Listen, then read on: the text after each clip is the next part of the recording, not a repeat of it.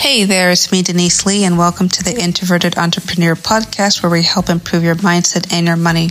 And in today's episode, I want to talk with you about a quick and dirty tutorial about creating content specifically about LinkedIn. I'm going to really enjoy this because I've been having a lot of fun in creating LinkedIn, and I'm hoping that everything that I have to share with you, you can just immediately apply it and get some great results. You're going to get all these tips coming to you after this short break.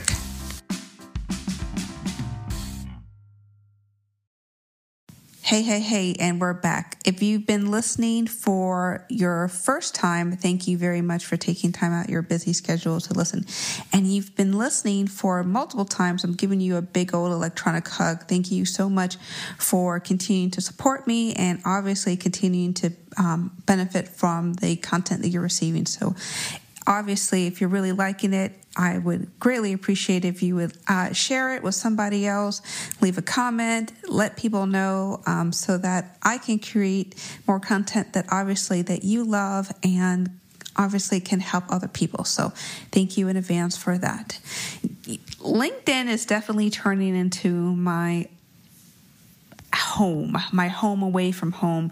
I'm really loving it for a couple of reasons. The reason, number one, it's because of all the major platforms to kind of create content. I've noticed that LinkedIn has the longest shelf life. Like, for example, I could log on to somebody, I've never accounted them, I've never seen anything they've had, and I could see a post they made 3 or 4 days ago, sometimes even perhaps a week ago, depending on how popular the post was or how far reach it is. I don't really know how the algorithm works, but I do know that if a post can last for a week, perhaps even more, that's pretty cool because, I've done, created content in all the platforms, LinkedIn, Facebook, Twitter, Reddit, some of the other places. And there's no other place than LinkedIn to create content that can last long. The other reason why I really like LinkedIn is, it's really about community and about connections and about relationship.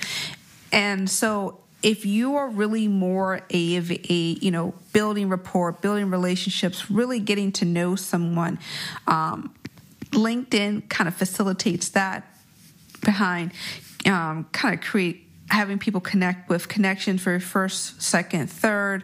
And it also allows you to obviously kind of just connect with people who are industry leaders, venture capitalists.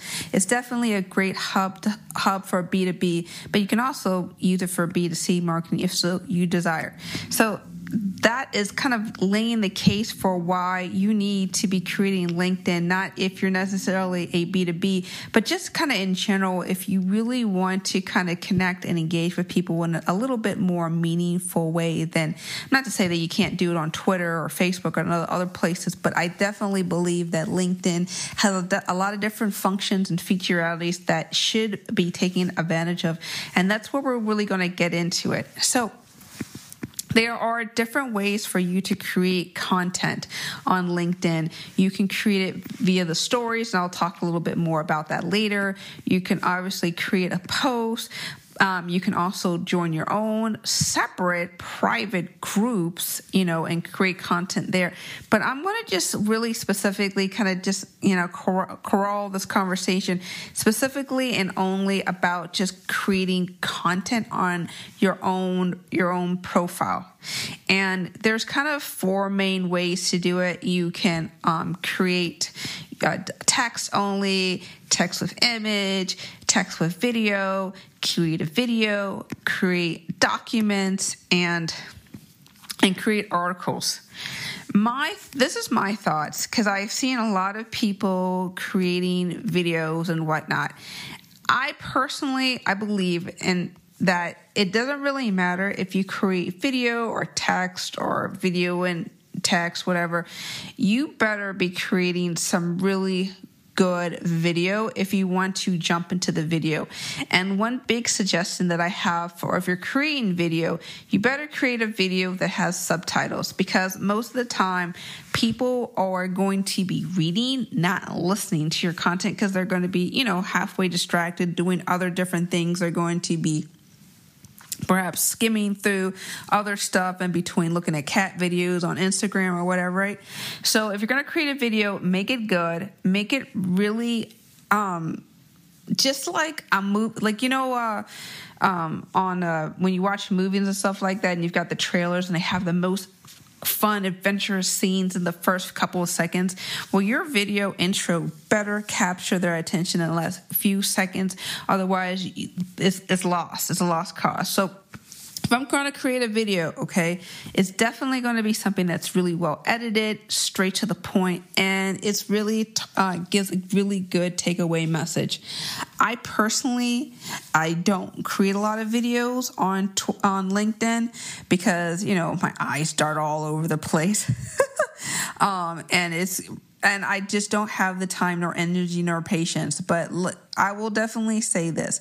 Video is, if it's done well and it's done consistently, can reach a lot eyeballs a lot faster than text alone. Not to say that you can't do it via, creating text or just an image. I would just highly suggest that if you're going to do it, make sure that you invest in software, make sure that you invest in video editing, make sure at the very least there's subtitles or captions so that people who are hearing impaired or people who have some type of visual impairment, or they can't see, that they can be able to consume your material, because definitely you want to make sure that you're impacting as many people as possible through your content. So that's my suggestion just for videos in general. But I will say this, and this is just kind of like my blanket solution for all the type of content that you're creating, is that you definitely want to have some type of text. Like, I don't care whether or not if you're doing a text with a video, do not just, unless like you're just having one-liner, right? Just have one-liner in your video saying, watch this video, right? You really need to have some type of text that accompanies it. And there's a couple of reasons behind that. Now, you may have heard that, people can be a auditory or visual or a tactile learner. There's different types of learning and how people consume information, because there's really a not one size fits all to it. But I will say this, depending on who is consuming it, everybody has different preferences. Personally, this is just me talking out loud, okay? Do not take my preferences for gospel for your ideal client, because who the heck knows who your ideal client is, because everybody's target audience is different, so you got different strokes for different folks. But anyway, my ideal client is a reader. My ideal client consumes things quickly and fast and easier by just reading it, so they can they read faster than they can just sit and don't have the patience to sit and watch a video. So if that's the case, right, then even if they don't want to sit and watch my video, even if it's like a 30-second video, I do advise, if you want to get as many eyeballs, like the shorter the video, ideally like 30 seconds up to 2 minutes tops is ideal.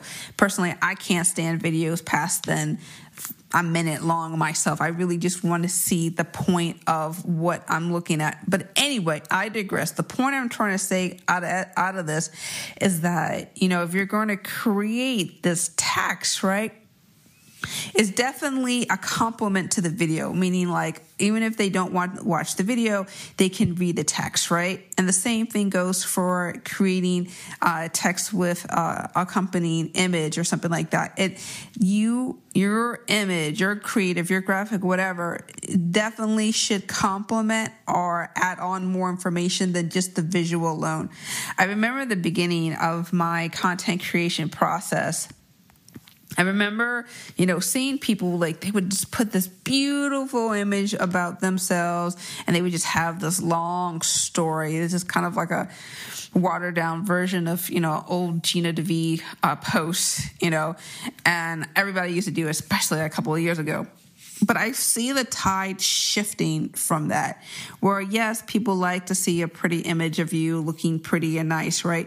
But they're really going for the content. They're really going for the meat. And I tell this to my clients all the time. Your content should be bite-sized solutions. Your content should definitely get people like immediate results, even if they don't do anything, even if they don't want to contact you, even if they don't want to necessarily like buy your stuff. If you can give people just solutions and resources just right off the cuff without, thinking too hard, without trying to, go through your free paywall, or your paywall or whatever to access your course or whatever. Like if you can give people results and you give them consistently, and especially if you do it through your content, then they can feel like they're winners and they want to engage with you. So actually that brings me to another point about creating content, effective content on LinkedIn for your text, is that I want to make sure that every single post that I do, and I hope that you're doing it too, gives people either some type of main point or some type of learning lesson. I remember I did a post a while back ago, and it was a post about, it was a picture of me, so my son and my husband, and they were making like pizza roll-ups. And the whole story that I wrote about the post is that, they were cooking it, and it was for the first time, and it turned out perfectly. And the reason behind it was because they had instructions. And how did they get instructions? And they got instructions because I explained things to them in a way that they understood, and that's why that they were successful, and that's why they were able to kind of cook that food without burning it, and feeling good about what they did. Right, is through the process of, following instructions and listening. So, and I was just saying, how do you, and I remember just concluding the post and saying like, so how do you help people with your instructions so that they can achieve success, right? And, some people talked about the pizza, actually like, wow, that pizza looks good, that they made. Or then some people actually just was focusing more on, actually what I said. What I'm trying to say is here, give people multiple angles where they can comment. Don't let people just think, okay, well, I only have to bite only, one part of the story. Give people multiple angles. And that's what really good content does, is that you allow people the freedom, and the flexibility to look at different parts of your story and let them digest and think about what they want to talk about, what they want to expand on, what they want to focus on. Because at the end of the day, people only really want to engage in content that matters most to them and matters most to what they want to, get from the post, right? Not everyone's going to be focusing on the main point. Some people might want to talk about other things that are kind of tangential to the post. I find it really fascinating. I've seen this done so many times where some people would just be asking questions, multiple questions. This was some type of Jeopardy event, where tell me what is the capital of Bisbane, or I'm just throwing out some names. The point I'm trying to make is the post was kind of quizzing people. And, honestly, that is really intimidating. You want to make people feel like they're having a good, fun time engaging with your content. You want to get people to feel like they really want to enjoy, not just reading in it, but interacting with it. And that actually brings me to our next point is the last thing you want to do with your content is you want to make them feel stupid or make them feel unintelligent or make them feel like you're trying to talk down with them. You want to make people feel like they understand, that, you want to work with them. You want them to feel like, they can relate and they can sympathize with what you have to say, right? Because I want you to make it really, really easy for people to want to like enjoy talking with you, and they can enjoy talking with you on the post, right? Like it's like a no-brainer to want to take that next step and want to work with you privately. And think about like your posts or your content is just kind of like that precursor before they want to take that next step, is that they enjoy, understanding what you have to say. They enjoy what you're sharing. And then they want to take that next step with you. So what I like to do with my content, is I definitely love talking about things that are of interest to, what my network is talking about. One of the things, as I'm recording this, in March 29th of 2021, so who the heck knows what people are going to be talking about later. But one of the things that my network is talking about is bring the laughing emoji to LinkedIn, right? They want to talk about that. They want to talk about bringing the laughter back. They want to talk about how people can smile in different ways. So you have to think about, like, for your content, like, how can I tie in, like, what's popular? How can I tie in what's interesting? What can I tie in that other people are interested or talking about?